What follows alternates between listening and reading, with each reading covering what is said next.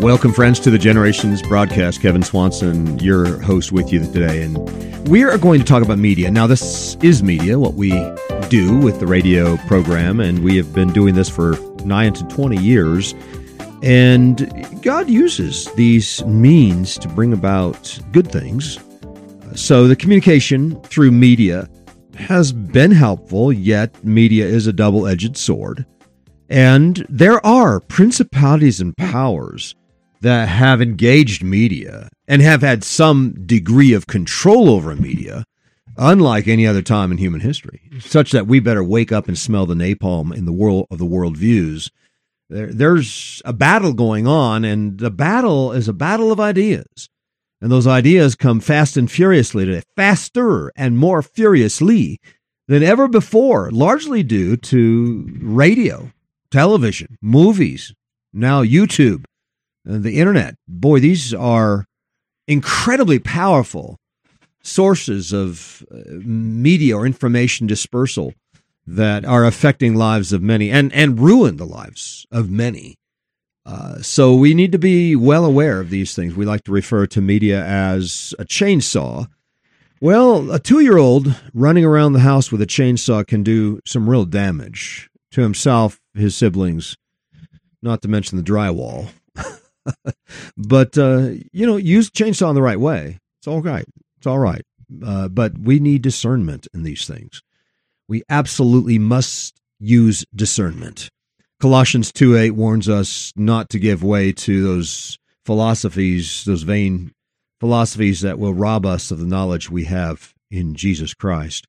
And the basic principles of the world can eventually erode our basic worldview, our understanding of God's word and God's ways.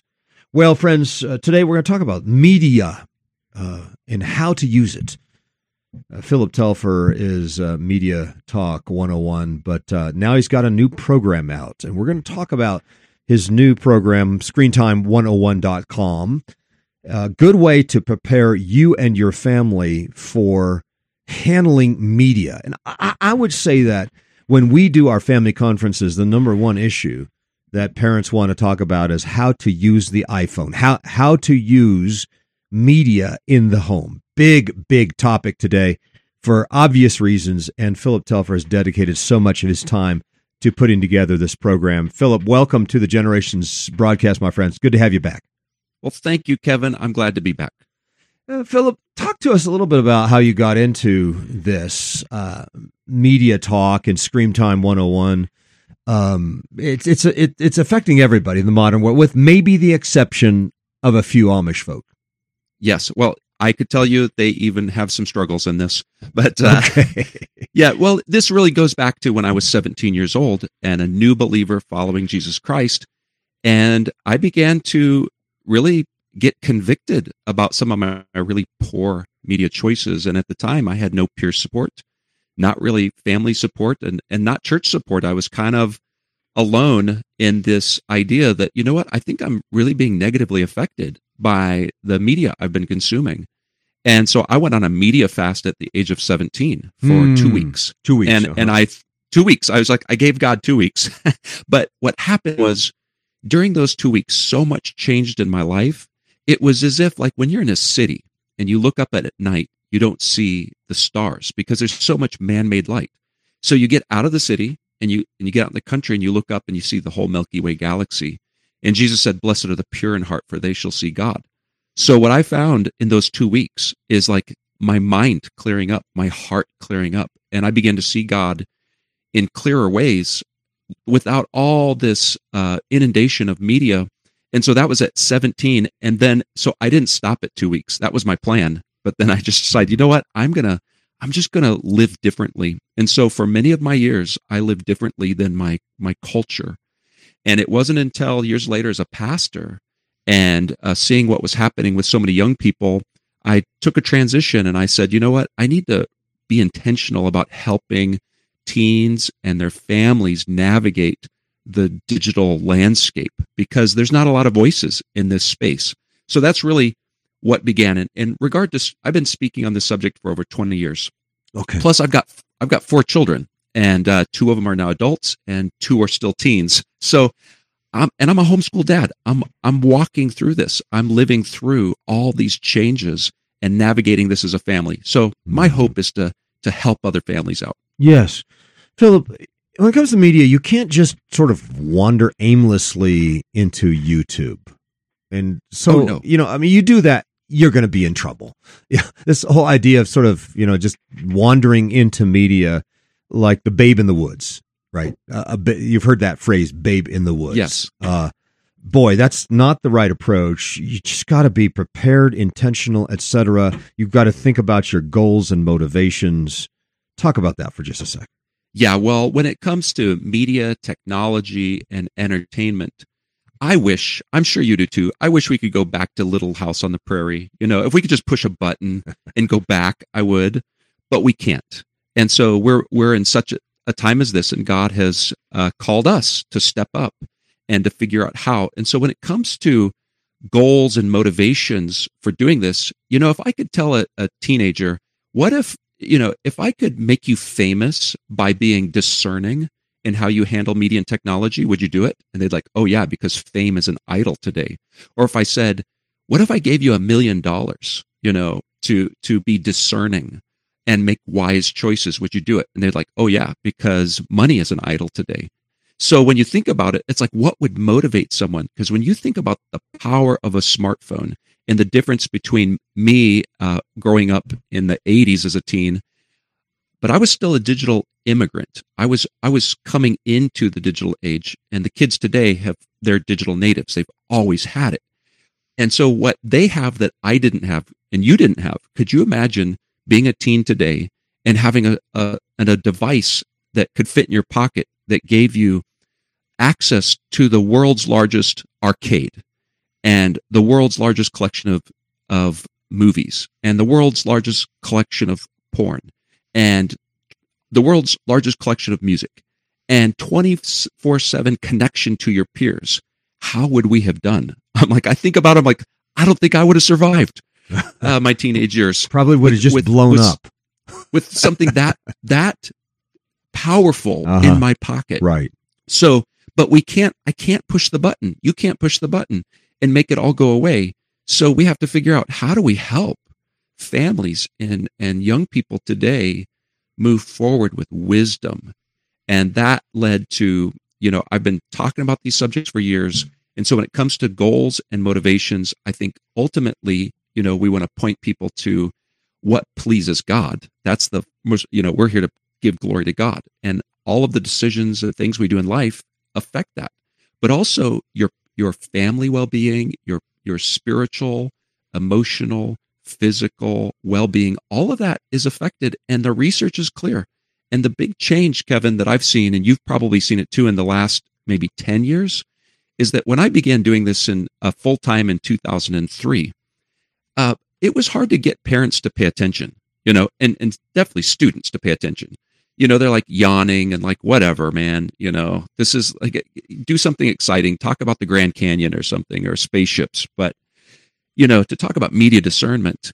And what has changed especially the last decade, is more and more parents, especially, and even some teens, are becoming aware we've got a problem. And now they're going like, okay, all right, we're admitting it. There is a problem. Yeah. How do you get a teen or anybody else to be more intentional? Does warning help them? You remember the road signs where it would say, this is life before meth. This is life after meth. Remember those road signs? You're just a horrible person addicted to meth, and their life is destroyed. Would a road sign say, this is what life looks like before an addiction to porn or YouTube? This is what life looks like after an addiction to porn or YouTube. Would that help? Does the warning help people, or does it take something more fundamental?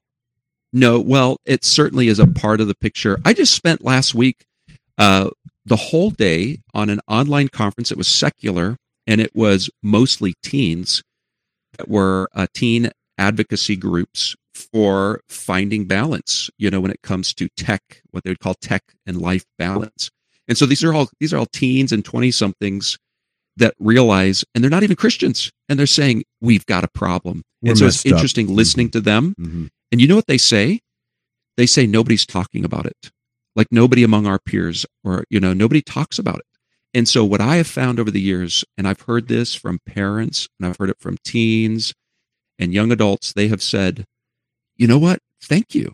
Because as long as nobody's talking about this, and by the fact of just bringing it up and talking about it reasonably and giving us some connections between our faith and our digital lives, that it makes sense and it answers what's been gnawing at me inside. Like, so what we forget is that deep inside, a lot of these digital natives don't know anything different. And as digital immigrants, we're guilty of forgetting that, you know what, we didn't grow up. We don't know what it's like to only know of smartphones and the internet and all this connectivity and this 24/7 connection to all these things. We didn't have that. We actually can reminisce and even long for the life we used to have before all of it, but they've never seen that. And so and that may never exist in their lives. They may never exactly find what we once experienced, but we got to help build a bridge and say, okay, you didn't see that, but let's paint a picture for you. And they're recognizing that, yes, something's broken in our culture. Something's broken in our lives. Help us to understand what's going on and point the way. We're tired. There are people, kids that are going like, they're getting rid of the smartphones and they're going to dumb phones. This is rare, but they're some of them are doing it. Some of them are waking up and going, things are broken. I want to find some balance in my life. I want to regain some focus. And right now, they have tracked that the more times kids spend on social media, the more depressed they become. Yeah. It doesn't make any sense. How can you be so lonely when you have all that? Because those superficial connections don't fulfill the deepest needs in your life. And that's what you and I can, and parents can bring to the table and say, you know what? I know that you're longing for something. And it's just like the kids in the 60s and 70s with all their drugs and Eastern mysticism. It's like, it didn't work. It didn't fulfill. And now we have a new environment where it's this digital drug and it's this social experiment online, and the results are coming in and kids are depressed. Mm-hmm. They are lonely. Big time. They're broken and they're like, please help us. So that's what this is all about. That's what Screen Time 101 is all about, is helping families to find balance and regain focus from a biblical worldview. Do you think it's appropriate for some folks to just chuck the iPhone and disconnect? Do they do it for a while, like in a media fast, as you mentioned at the beginning of the interview, or do they just check out for good? Well, I think that would be very hard. I wouldn't be opposed to it if someone just said, I'm done. You would definitely have to figure out how to function in a community like that. Mm-hmm. But it can definitely be helpful for a season. And this is why I say this. And I've probably changed. I used to be more of an advocate of, hey, just get rid of it all. It's like, it's almost impossible to do. And here's the issue. My kids have to learn how to navigate this. There's no choice. It's like I said, we can't push that button. We can't go backwards, but we can go forwards and make better choices. These are powerful tools. Like, I have a wood shop. I've gotten my kids involved in woodworking for the last 8 years. And so we have powerful tools in our wood shop. We got table saws. I got a band saw. We've got 3 lathes. We got routers, joiners. They're all dangerous tools, but my kids use them but not without training. And that's the problem. We've just given these tools over to kids with no training, no worldview perspective, no guardrails. And I'm not letting any of my kids touch a power tool until they've been trained. But when I was I wished I had been homeschooled, but I went to public school, and one of the few good things that came out of that was a shop class. So I was in shop class in junior high, and we were running all this equipment, but they wouldn't let us touch an on button until we had proven that we had gone through all the safety classes and understood the dangers as well as what these tools could benefit in the shop. And that's what this course is all about. It's not an anti-media. It's not anti-entertainment. I'm not saying you're going to... Now, when it comes to the smartphone, it's one thing talking about a responsible adult with an iPhone. It's another thing talking about an 8-year-old with an iPhone. In that case, I'd be like, totally do not give your child a smartphone. Why should an 8-year-old need a smartphone? So there's also age appropriateness, and that's all part of like smart parenting. Now, folks, course or the seminar that's video-based, available at ScreenTime101.com, is made up of 19 lessons. And we're just going over some of the high points on this edition of the program. But again, the ScreenTime101.com for a really succinct program for introducing your children to media and introducing your family to media. Philip, how do you make media useful? And here's one more thing. How do we determine what is useful or what is edifying? Sure. Well, it's like anything in life. I like to use the analogy of an all-you-can-eat media buffet. You know, when you go to a food buffet, you go through a line, you got all these choices. But if you have issues with your health and you're concerned about your health, you're going to watch two things. And that is gluten. Be careful about how much you put on your plate. Yeah. Or and the kinds of foods, so there's the quality of the food that's an issue. And then there's the how much. And those two issues we're lacking self-control in our generation. Okay. So they're piling too much on the plate and we're not careful. You got to read the labels. Yeah. So this course, just to kind of give people a picture of like, hey, what is this? First of all, it's free, so you can't go wrong there. This is why is it free? Because I so want to help parents. So I want to eliminate any reason why you wouldn't do this as a family. And so it's a free course. As you said, there's 19 lessons. The first 11 lessons are live, and every week a new lesson comes out. The lesson's like 10 to 20 minutes long. It's a video lesson. You have follow-along notes, and there's a quiz at the end, and it tracks your progress. And this is great for homeschool. I think if you're homeschooling your children, you should just integrate this into your worldview curriculum. Just make it a requirement in your school.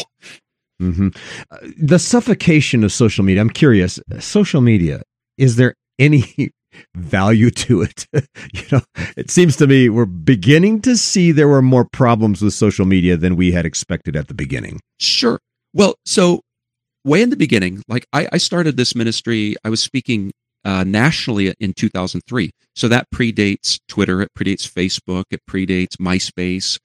And so I've lived through all these changes. And I remember when Facebook hit the market, so to speak, and I had both parents and teens asking me, so what do you think of Facebook? And of course, I set up an account because I don't know if I understand it.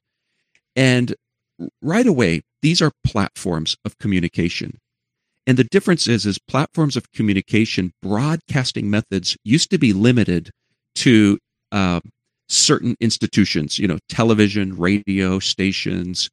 And so this is all part of what people need to understand. And this is part of the course. I teach about this, like Web 2.0. And Web 2.0 just means user-generated content that you could, like you're giving access to users to generate their own content. So it's, YouTube used to be, I don't know if they still have that logo. It was like broadcast yourself. And Facebook says, what's on your mind? Well, this is great if your heart is aligned with God.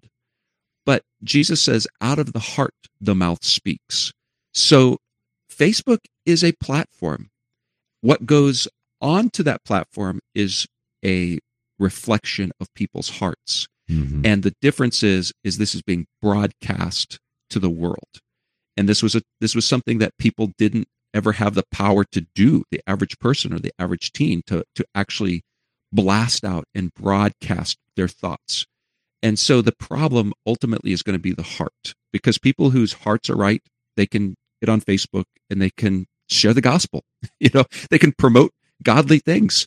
I promote Screen Time 101 on Facebook. I'm trying to point out good things. So the bad things aren't coming from necessarily Facebook. I mean, that's it could be a deep subject, but the big picture is we're talking about hearts, and if a heart's not aligned with Christ, so it can become problematic for sure. Because if your heart's not aligned with the Lord, then a platform like TikTok or Twitter or Facebook or Snapchat, all that's going to do is drive a wedge, oftentimes even further, between good relationships in your life, a good relationship with God, a good relationship with your family, and the mechanisms themselves. But here's the problems. So what are the big problems about Facebook, YouTube, all of these? Is they are designed to be addictive and to keep you coming back and to keep you distracted from real things in life.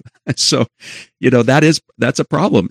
But if you're aware of that, then you're going to say, I'm not going to take the bait. I'm going to use it for what it's good for, but I'm not going to get sucked in to the things that are going to distract me from real face-to-face relationships. It still seems like the success stories in social media is the 0.0001% or something. Yeah. Oh yeah. It just seems to me that there's just not a high level of success in terms of the usefulness. I'm not glowing about it. Right. No, I'm not glowing about it. I'm just saying. Are there any good examples? I mean, can you think of somebody who uses it rightly and how that works? Well, okay. So YouTube is we wouldn't think of that as social media, but anytime you have community broadcasting. Okay. So I was just reading statistics recently on like the 1979 Jesus movie. It's got 174 million views. Okay. On YouTube alone. Uh-huh. That's a great huge outreach. Mm-hmm. Sure. So okay.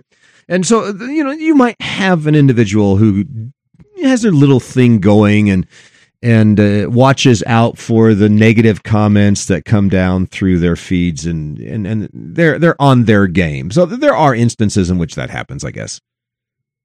It's rare though, and so I'll tell you why I think teens shouldn't be on social media. Okay, because here's why, and especially whether it's TikTok, Instagram, Facebook, because these have all been gamified. And what do we mean by that? They've all been.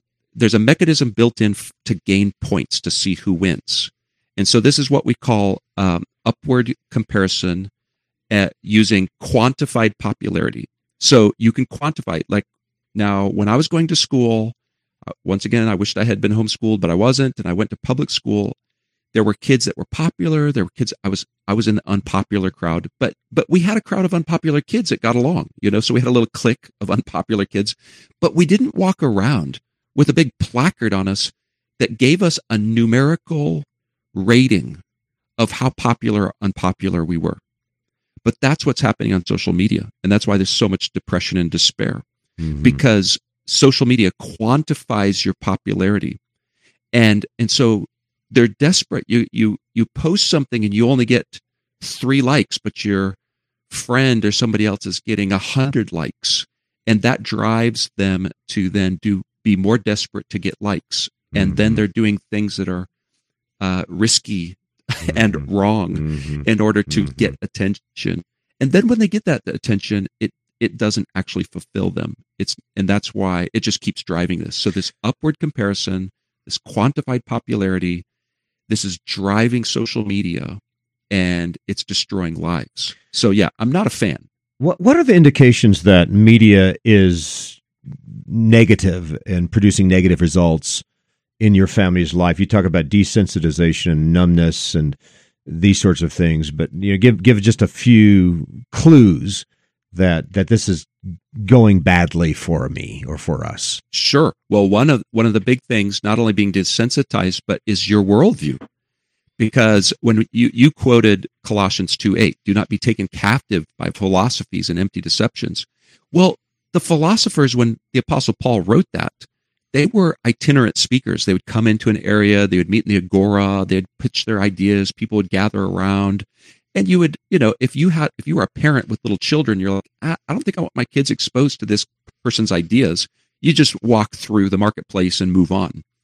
But who are the philosophers today that have influence? Well, for one, we have this influencer culture, but the philosophers are the musicians, the movie stars, the movie producers, the TikTok stars, the influencers on social media. They are the ones delivering the philosophies, the false philosophies today that are opposed to Christ. That's right. And those have an effect on, because they're getting bombarded. And the difference is when Paul said, do not be taken captive by these philosophies, he's not expecting Christian parents to actually invite these philosophers into the home and assign one to every child in the house in their own room. And now the family disperses to the four corners of their house, and everybody has a device, and your children have access to the philosophies of the world that are undermining the truth of the gospel.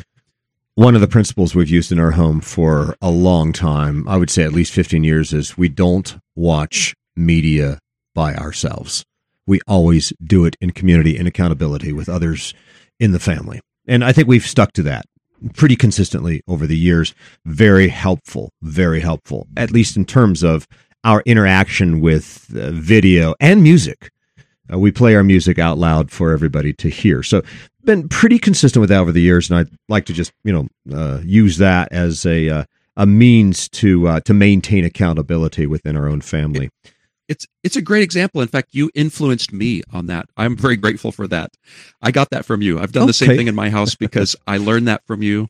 And so we do the same thing. And it's great. Entertainment and community. We're going to sit down and we're going to be careful about what we watch. But when we watch something, we're going to do it together. Mm-hmm. And that gives time for parents to be able to interact and say, hey, let's talk about some of these things. Yeah.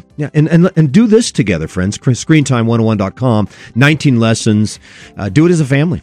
Just gather around and watch these short videos and then have a discussion about each of them. A great way to equip your family to rightly handle the power tool called the media. At ScreenTime101.com, my guest today, Philip Telfer. Philip, thanks so much. Always good to reconnect with you and just keep up the good work. May God bless you in these ministry efforts. Thank you, Kevin, and you also. This is Kevin Swanson inviting you back again next time as we continue to lay down a vision for the next generation.